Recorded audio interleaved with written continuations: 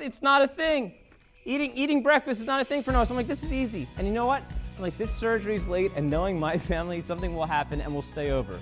I've stayed over at CHOP many times with my family for days and days and days, especially with Noah. So I'm like, you know what?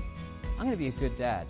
If I get a good workout in now, I'm going to be all right. Like, no matter what happens, I'm just in a better mood when I work out. So I'll get my workout in. I just get on this beat-up-old exercise to my buds. I don't know, something, watch some World Cup or something. And then Noah will wake up, he'll come downstairs, and we'll just chit-chat, because he never eats them. Merry Christmas. Noah sneaks down the stairs while I've got my earbuds in, does not come running to me like he always does, goes over to the advent calendar and eats a chocolate. And I'm thinking, it's all right. It's one chocolate. I'm not going to tell Chop. I feel like, I don't think no one needs to know about this. It's like a guy secret thing, you know what I mean? And I'm sitting there, and then it's my time to pray, because I always spend a couple minutes in prayer, and I'm praying, and I feel like Jesus is like, nope, that's not a thing, Dan.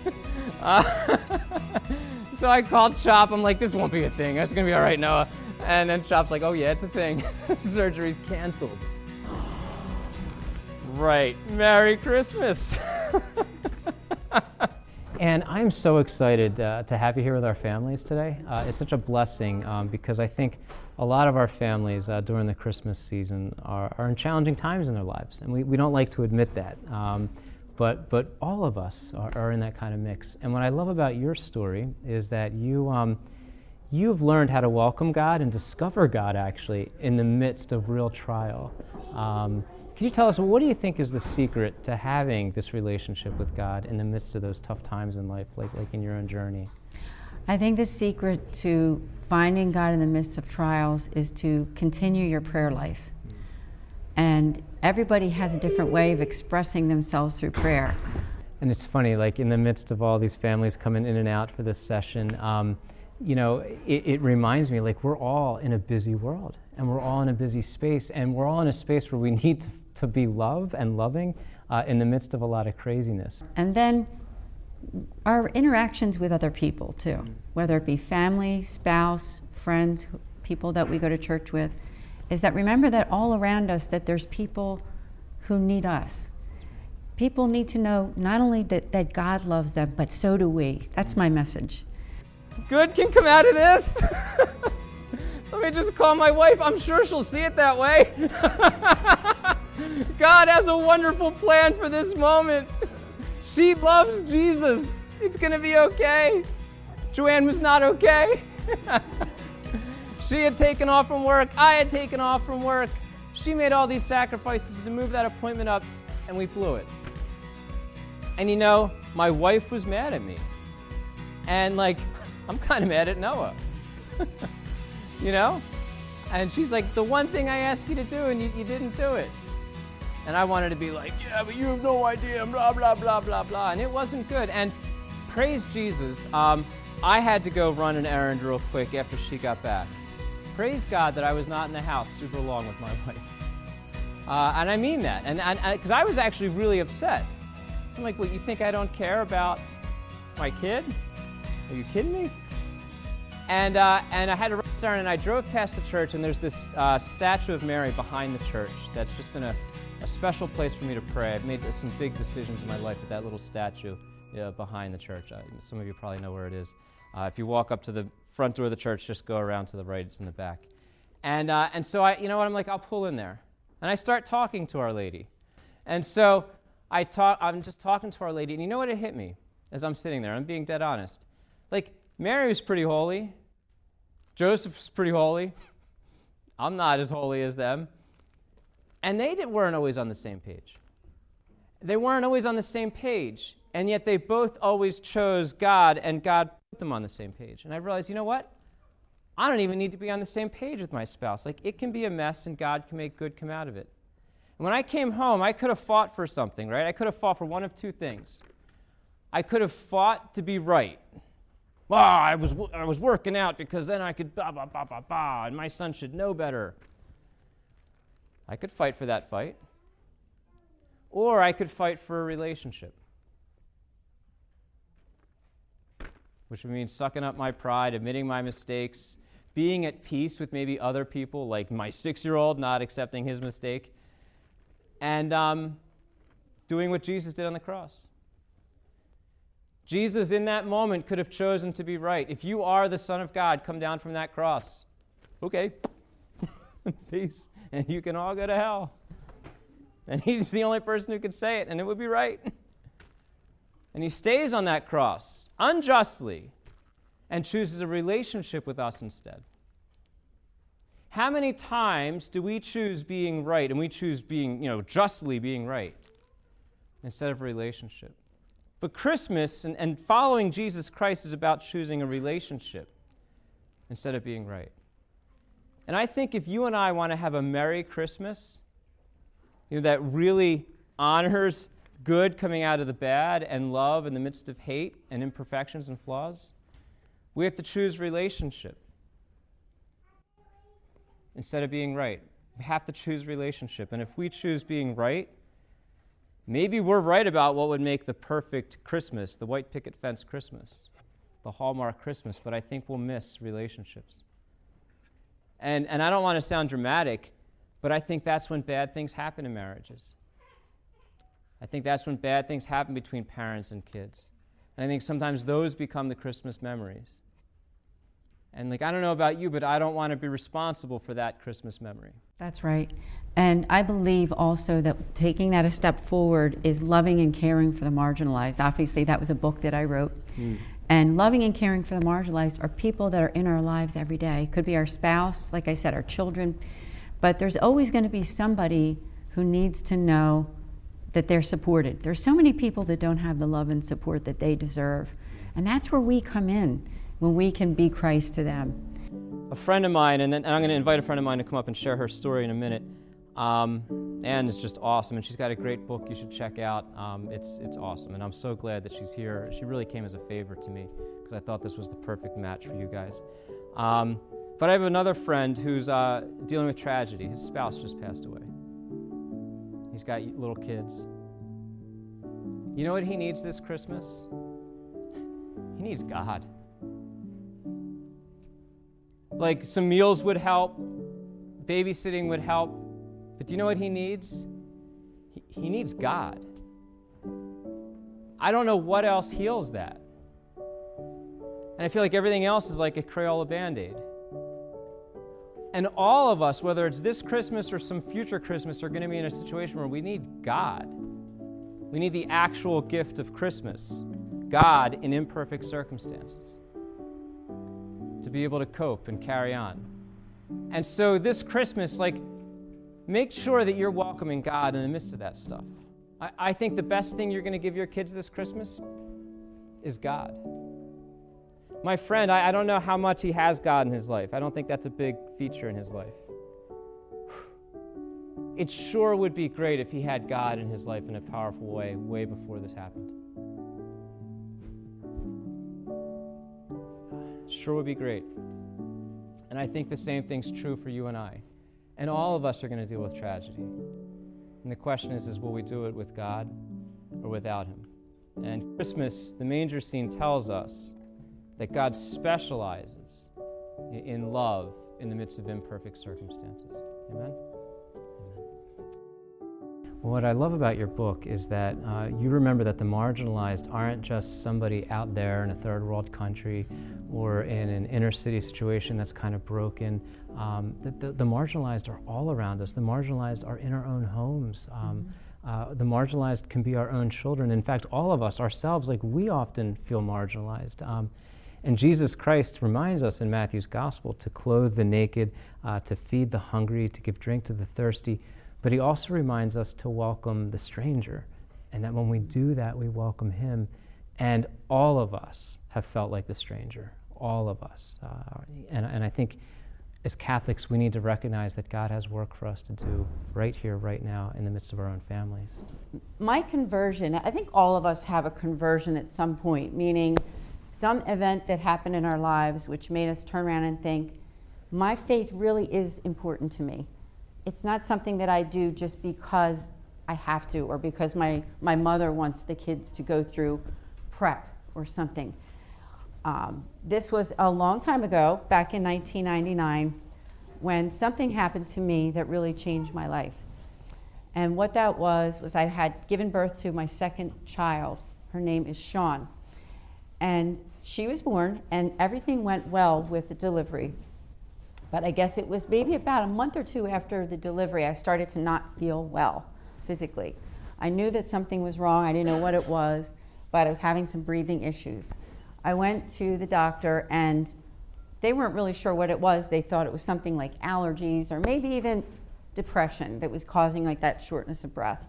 I knew something was wrong. Have that ever happened to any of you where you go to the doctor and you know right away that there's just something not right? And she asked me, have you ever smoked? Different questions, and I say no. But I walked out of there and I thought, something isn't right. My baby was now about 2 months old.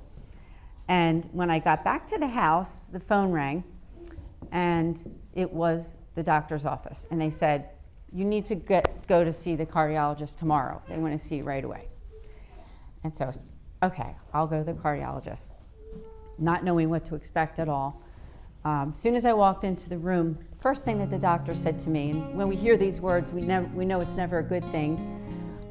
There's no easy way to say this. So I knew that something bad is going to come here, and I was kind of bracing myself. He said, take the baby, give the baby to your husband. You shouldn't be carrying anything. He said, you have a rare disease. It's called peripartum cardiomyopathy. I was devastated, and I walked out of there thinking, what do I do? I mean, I have a 2-year-old and a baby, and I want to live. I don't want to die.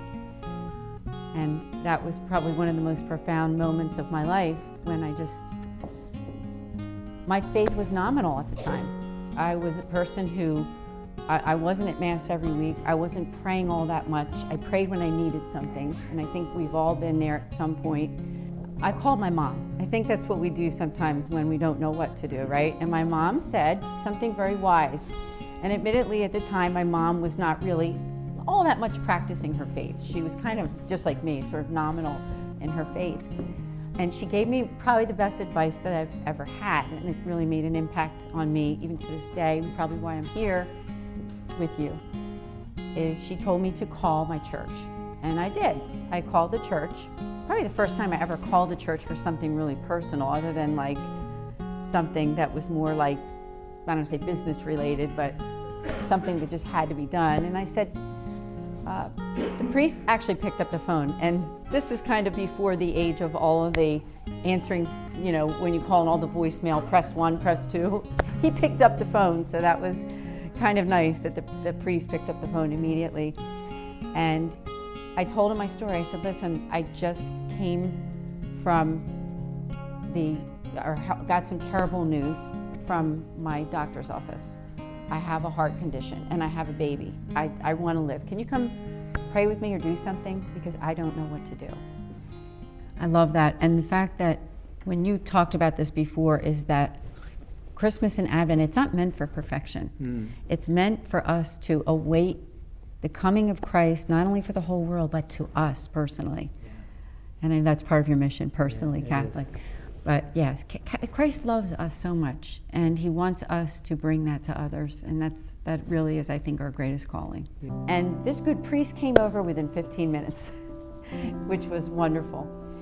He got to the house, and he took out his black prayer book.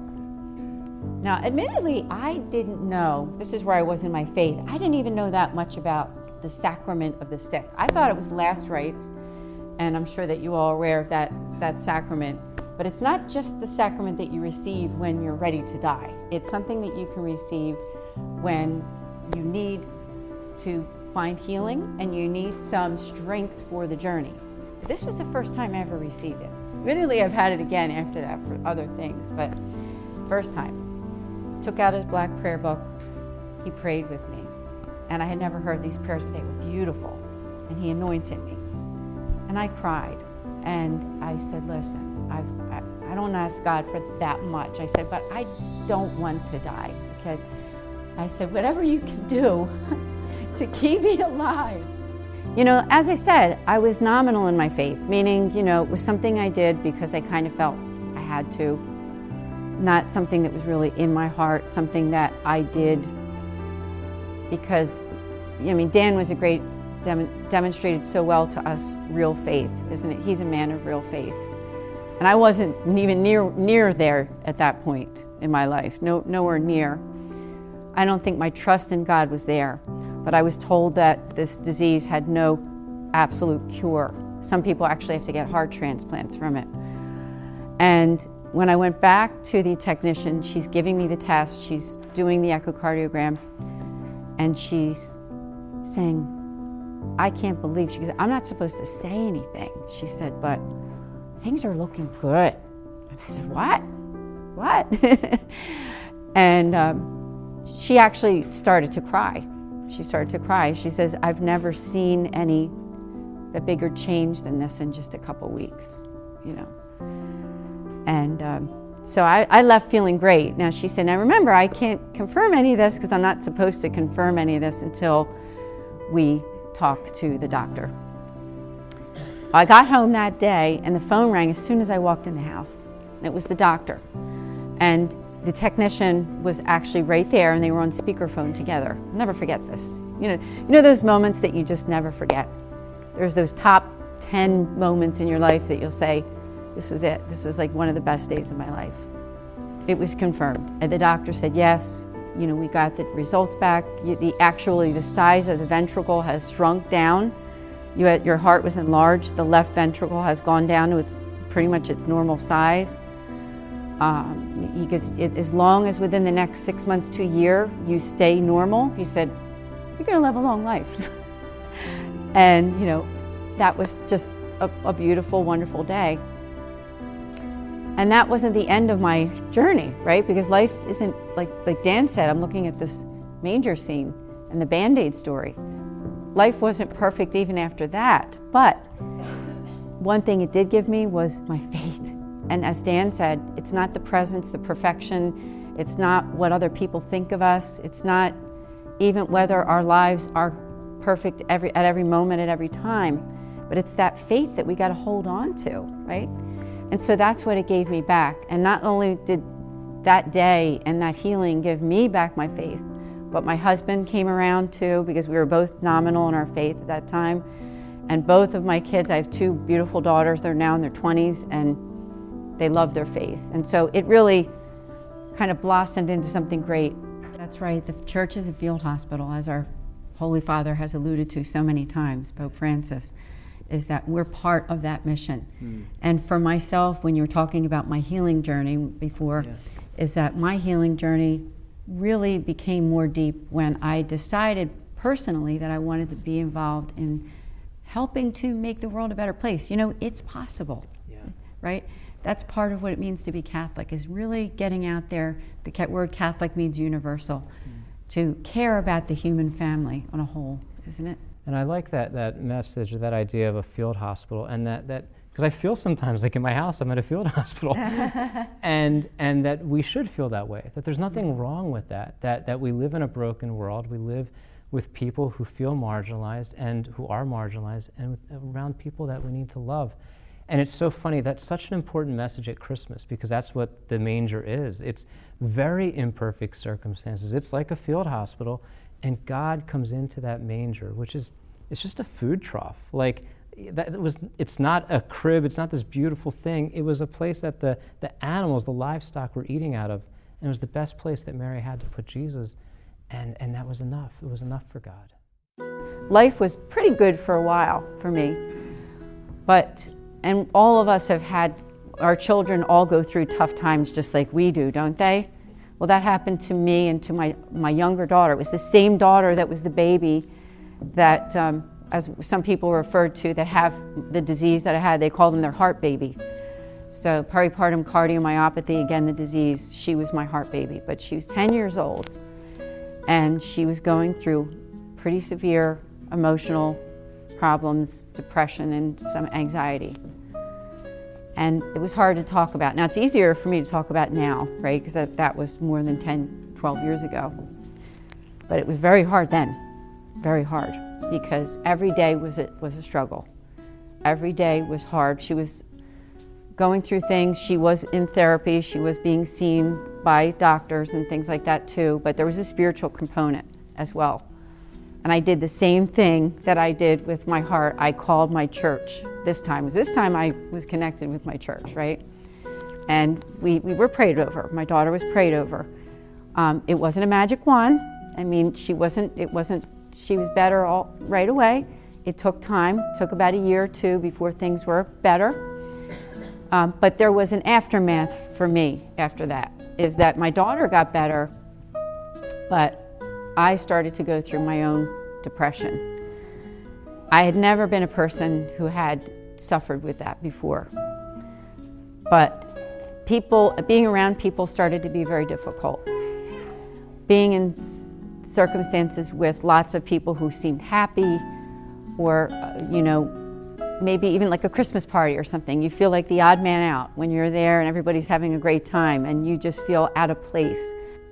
And I think things were catching up to me in my life from the past, things that I had been through. So when I was healed of my heart condition, there were still some layers of healing that I needed in my life. And I'm sure Dan has talked to you all about healing, right? Healing is something that takes time, isn't it? What I'm trying to say here is that God has a plan for you, okay? God has a plan for you no matter what. Because what happened with me, just to kind of show you where that led to, was I found a new spiritual director and I found this foundation that I'm working for now. So how did God work? Is getting involved in ministry. And not everyone's called to ministry, but the ministry has helped me to take what I learned about myself and about healing and about bringing that peace not only to me but to other people, because that's a lot of times where that healing comes, is when we can give that to other people. So becoming involved in ministry and finding the new spiritual director with the religious order that I represent, the St. Raymond Nonnatus Foundation and the Mercedarian Religious Order, was one way that God was able not only to help me to heal, but my healing came because now I'm able to help other people. And I think really that that's where healing comes in for all of us. During this Advent season, you might not be working for a nonprofit, but you have a friend or a neighbor or a mother or a father or your child or your spouse or somebody that you know. Maybe they're here at this church. Maybe it's somebody in this room. Maybe there's somebody in this room that's going through a challenging time. You can be Christ to them by being a good listener, by caring, by loving, by praying. But I think the most important thing is, Dan said this, that they know God loves them, but even more importantly, I would say to all of you, let them know that not only does God love them, but so do you. And honestly, I think that's where God comes in. We are body of Christ. We can help bring healing to other people by loving them, by listening, by active listening. Don't give up on people. Don't give up on those people that you have decided that they're not your friend anymore, or that something's going on with their life that you just don't know how to fix. Keep praying for them and keep doing your best. So I love what Ann said about, I think it's your cross or your suffering that made you a healer. Yes. And that's exactly what Jesus Christ did. It's his cross or his suffering that made him a healer. And I think as parents, especially around Christmas, we want to rush away the suffering because we think that's the best thing for our kids, but it's really carrying our cross that makes us a healer for our kids. And I think if we don't carry our cross and they're struggling, then we actually get in the way of their healing. And I think if we want to bring Christ to others, which really is the greatest gift in life, is a relationship with God, if we want to bring Christ to others, it has to begin by us allowing Christ to bring himself into our own lives. So I'm going to lead our viewers in a prayer right now. We're going to let them welcome Jesus Christ into their lives this Christmas. And if you're listening to this prayer, you're going to participate in this prayer, just recognize that Jesus, he's content coming into a manger.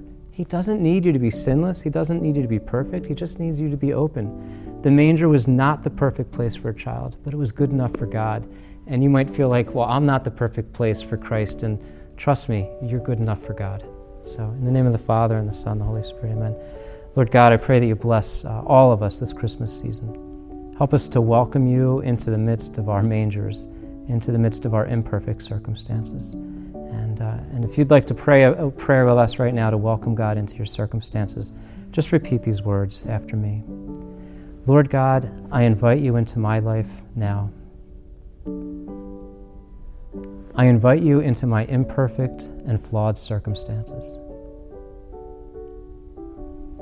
I invite you into my imperfect relationships.